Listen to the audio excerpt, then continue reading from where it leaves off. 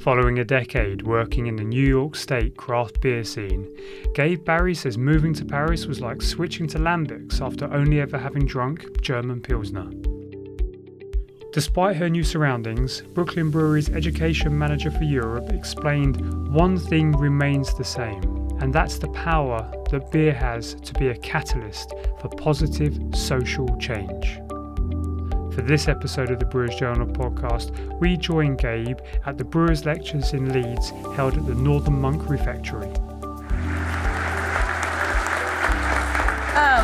So just before I get started, I do just want to be clear that I am not a sensory scientist.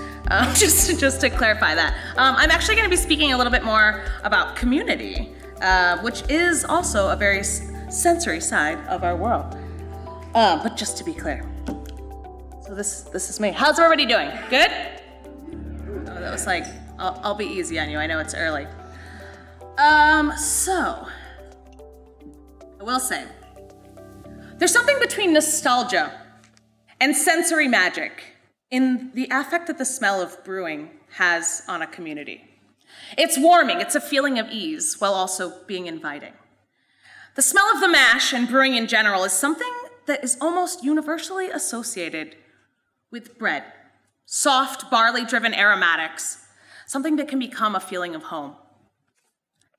I think most of us are familiar with the limbic system, sensory for you, the place in our brain where we store our memories and therefore our emotions, and a powerful element in sensory training, but also just as much in our everyday lives.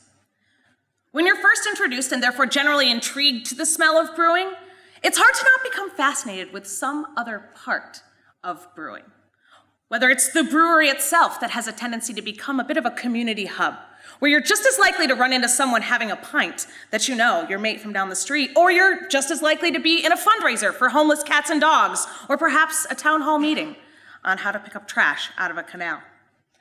Before I go too much further, I am Gabe Barry. I'm the education manager for Brooklyn Brewery of Europe. Like so many of, I'm sure, the people in this room, my job has a lot of different facets. Education on multi-different levels of the industry as a whole, internal team building with our amazing team of ambassadors who makes up our global team, and of course, talking to people who make beer, drink beer, and talk about beer, so AKA building community. This is the third job title that I've had with Brooklyn, and the third time that I've written the job itself. I think that's something I've become incredibly passionate about, which is helping other people write their job that they want to have in the craft beer industry. Beer is the oldest beverage, something we just had a wonderful setup for this. Beer is a very old beverage, but craft as we know it today is kind of young, and it's important that we, as the professionals in this industry, help fill the hole in building the community that we want to be a part of. As an educator, I think that one-on-one mentorship is one of the best ways to develop a skill set. And I use my own story as a reminder that building a community begins with your own relationship to yourself. Learning about your strengths while you look at the overarching needs of the industry as a whole is a good way to pivot your skill sets while also supporting your own mental health. I think it's incredibly important to acknowledge that your own mental health is just as important as getting the geometry of how to fit your next set of serving tanks into the expansion of your brewery. Just saying, your own mental health is just as important as the next thing on the top of your to-do list. So I'd like to take today, the next 20 minutes or so, to explore some of the ways that beer has impacted community today, yesterday, and potentially some things we might see for tomorrow. I'd also like to set up some agreed upon truths about the history of beer and people. I'd like to share a few ideas about some ideas I have about how this era of beer ties into patterns that we see in the past. As we've mentioned and has established, beer is one of the oldest beverages known to humankind, but when we talk about craft beer today, it's a very young industry, and we're in a moment where all of the greats, many of the greats of this industry that we're in now, are still here amongst us. And we've seen that the industry is changing rapidly, 5 years, 10 years, and it's proven to continue to change daily. And I think that whatever industry you're in, we can agree, as civilization, it's a human truth, that we must look to where we've been before we can look to where we're going. Almost daily, we see people in the brewing industry advocating on local levels for fair taxation, licensing, building healthy supply chains for getting our beer in, getting our ingredients in, and getting all of that out as well. We are also making sure that we're working on increasing the visibility for underrepresented communities within the industry. The world is super big for us to build, and every community around the world has their own way in which they need to grow. But the time is here for letting breweries continue their intentionally driven growth to being a synergetic element for social change locally as well as globally. A lot of this is, frankly, as my mentor Garrett Oliver would say, a return to normality in the way that beer has always been. Times are really weird, guys. Times are tough. But I'm pretty sure that we actually might be in another episode of How Beer Saved the World again. We've already established the truth that beer is an old-ass beverage, present pretty much since the dawn of civilization. The Tigris and Euphrates, Hampton and Cassi, Hammurabi's Code, the evolution of nomadic culture into settled people. I'm gonna go out on a limb and gather that all of us here kind of are familiar with those stories. Also, as an established truth, I'm a nerd. I sit around and I think about moments in beer history. What is happening in beer today reminds me so much of the early to late 1800s here in the UK as well as globally. I think, what's happening today, it reminds me of that time period because we see from that technology and adjacent industries tying into the growth of establishing the beer industry as a whole. We saw the Industrial Revolution weaving beer production into its elements with the technology that was being developed. We saw the thermometer, the hydrometer, glass, black patent malt. All of these pieces of technology become why beer is present in most elements of history in the world. Thanks to colonizing powers, we continue to spread that all throughout the modernized world, developing into different corners of the globe. From the coveted IPA origin story on Burton-on-Trent to my beloved borough of Brooklyn, where we saw English, Polish, and German settlers make that borough a brewing hub of pre-Prohibition United States, where 10% of the beer that was produced in the United States at that time all came out of Brooklyn. Today, we see modern brewers doing kind of the same thing. We're taking technology to, again, make our beers better and to make them more sustainable. We're reintroducing bacteria into our beers after hundreds of years of trying to keep it out and borrowing advancements from food science and other adjacent science industries to help us do so. We've woken up to our economic impact and being aware of the carbon footprint involved with shipping our beer, shipping our ingredients, and shipping ourselves. Much like the past, beer's back. It's in its rightful place at the center of community. A while back, I started for traveling for beer. And people around the world would always ask me, like they would explain their beer communities as if they had so much to grow into, to the number of breweries that the United States has at this moment per capita. Well, in some ways, yes, the States might have more breweries, but we lack a historical context for alcohol and beer that made our revolution accelerate at a very, very different pace. We in the States, we're a young country, and our relationship to alcohol and flavor as a whole is something that had to be established right alongside our revolution. What took us 50 years is something that many communities around the world are able to get to in 5, 10 years. And due to a historical context of pubs and beer as the center of life and the relationship to food and flavor as a whole. Granted that everybody has their own relationship to culture and food by definition, that is what defines individual culture, places like Italy and France have a completely different relationship to food and culture than we would say here in the UK or in Nordic countries. But for some reason, the relationship of beer has allowed the different communities of flavor to communicate in a way that somehow brings us together, giving us something that we all have in common. Sometimes I wake myself up in the middle of the night being so excited about the fact that beer and community is something that we need to have in common for quite some time. We're in really shaky times, environmentally and politically, and more than ever, we need to celebrate the power of spaces where we can come together. At its most simple root, that is the power that positive craft beer and craft beer positively has on community. I started working in craft in 2008. When the economy was collapsing and in the States and around other communities in the world. I've talked about this year with a mate who's a beer educator in Australia, and he has the exact same story of how beer played a direct role into the humanization of communities affected by economic collapse. One thing does not change when money is down. You always find money to go to the pub.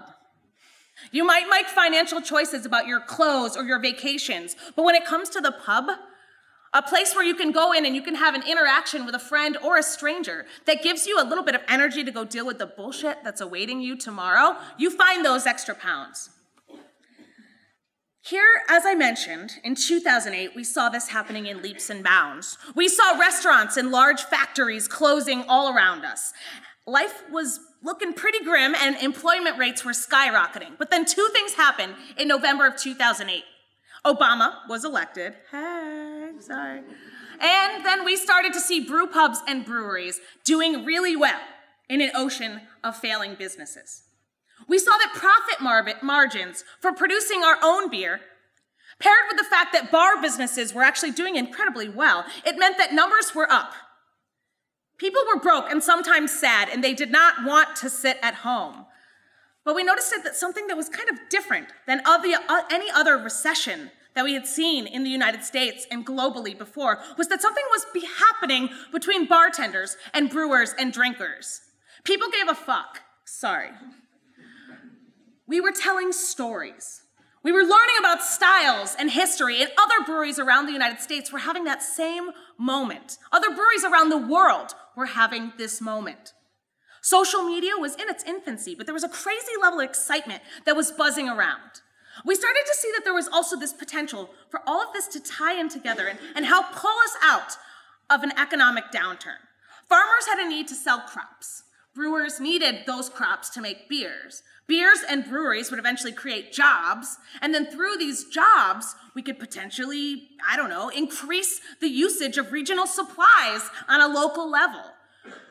We had this use of multifaceted healing power of beer that we had read about in things like Saison in Belgium as a utility element to be drank by farmers, or just simply Russian Imperial Stout and what that played in the modernization of the late 1800s. We saw that we could use the healing power of beer to change the world. Clearly, that wasn't exactly how it played out, but here we are telling that story. Another element of today that reminds me of the past is the way that we've moved back to the hyper-localization when it comes to beer.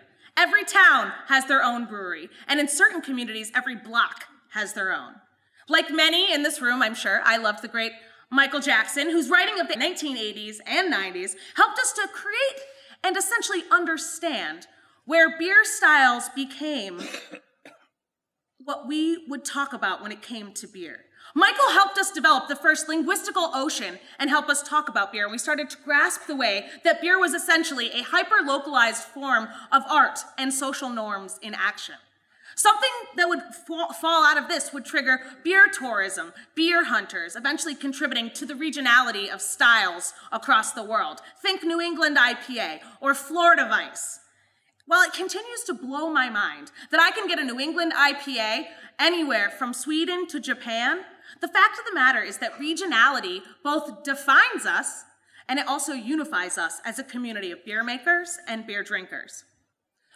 With my parallels very clearly drawn with the past and the now, I want to return to the section of human truths and remind us that we're looking at the way in which craft beer impacts community. These days, it's amazing to look around and see the demographic of beer drinkers changing.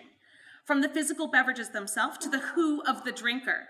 It's not that the circle is getting smaller and that anyone is getting pushed out, but instead we're seeing the power of any basic understanding of how social change happens. We're using community spaces as a platform for other agendas. And the fact that we can have a festival where we go from a technical lecture about the Truman's Cool Ship into something that could essentially be applied into many different industries of social change and social justice is the power of the fact of why craft beer reaches something in different places in our world that a lot of other industries do not allow for. We see the power growing, and we see it happening in three main arenas. Number one, using individual beers as a tool and partners to reach other organizations or speak to other needs. To make our breweries more economically, socially, and environmentally holistic parts of the communities they serve, and to increase visibility and advocacy to grow and diversify the industry. Starting at the top, I had to really struggle to whittle down my list of just a few examples of the amazing beers that we as a community are making that can be used as tools for specific causes. Look at the project of Toast and Hackney Brewing, giving 100% proceeds to food waste charities.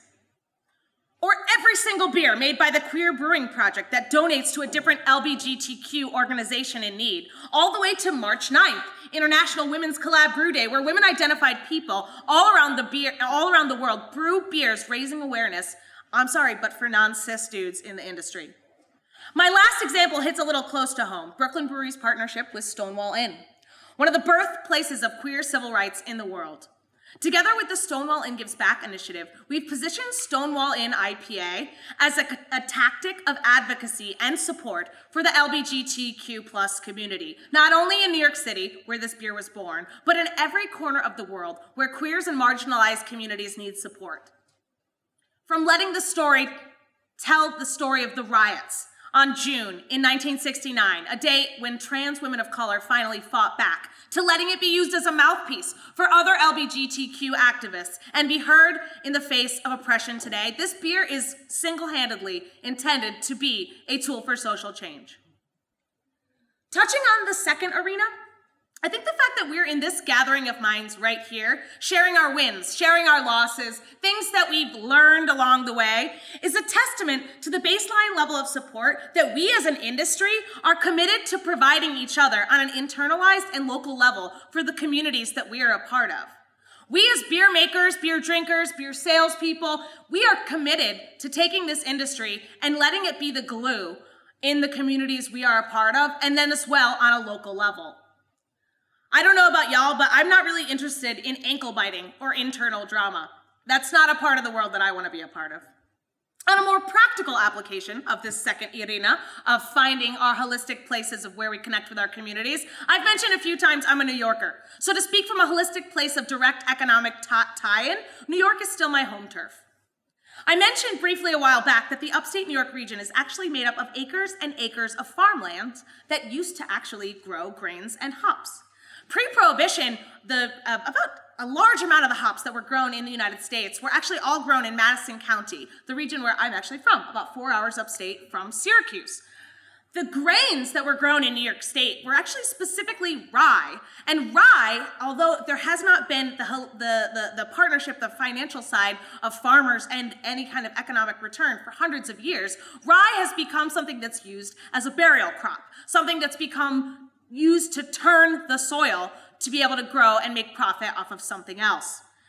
Starting in 2012, the New York State Brewers Association has been working on strengthening the relationship of farmers to brewers through the Farm Brewery License, based originally on the 1976 Farm Winery Act. Currently, more than 20% hops and 20% of other ingredients have to be used in New York State to qualify for the farm brewery licensing. The goal is by 2024 to have it up to 90% of New York State ingredients, creating the rebuilding of the economy on a state level. Whenever this topic comes up, no matter where I am in the world, there's always one human who gets brought up, and that's Jason Stoller from Strong Rope Brewery in Brooklyn. While many of us have worked hard on this initiative, Jason was one of the first New York State breweries to focus not only on using New York State ingredients, but making and developing the relationships with farmers to make the business a sustainable model. Feedback on hop baling to make sure that we're not accepting moldy hops. Feedback on what were grains and varietals that New York State breweries wanted to use within the environmental resources that were able to be possible in the state of New York. And Jason also brewed really good New York State beers while building these relationships as well. Something I think we all have to wrap our heads around is that to reach the 90% goal by 2024, that cannot happen without the relationship between farmers and breweries. It can't exist.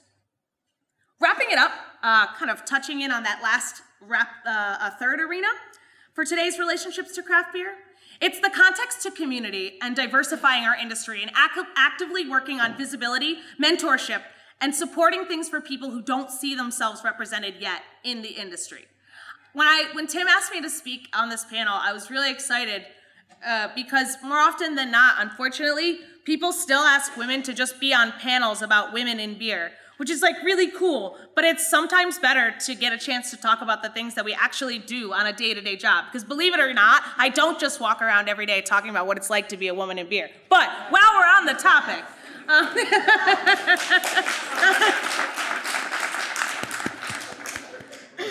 I would say that's arguably something that we could apply to a passionate speech about a lot of different industries in this world, but right now we're just talking about beer. So while we have grown leaps and bounds as an industry, there's still a lot of work that we have to do, and it extends outside of that basic understanding of women in beer. We have work to do when it comes to inclusion of trans identities, different class, education levels, communities of color as we build towards our future. There's pretty much only one thing that we all have to do on this one. It's just one thing. We all have to try. Show up for your fellow community members, and not just at that new hazy IPA release party. Donate to organizations that help us grow the industry, and frankly, in some people's cases, talk a little bit less. Create space for someone else's voice to be heard. Hopefully, as we've established today with our human truths, beer is something that's been present and humming in communities all around the world, frankly, for centuries. Where there's beer, there's people. Where there's people, there's community. Let's use beer what we've done in many other instances for the past hundreds of years, to let beer not only save, but to change the world. That's pretty much all I have to say about that. Thank you.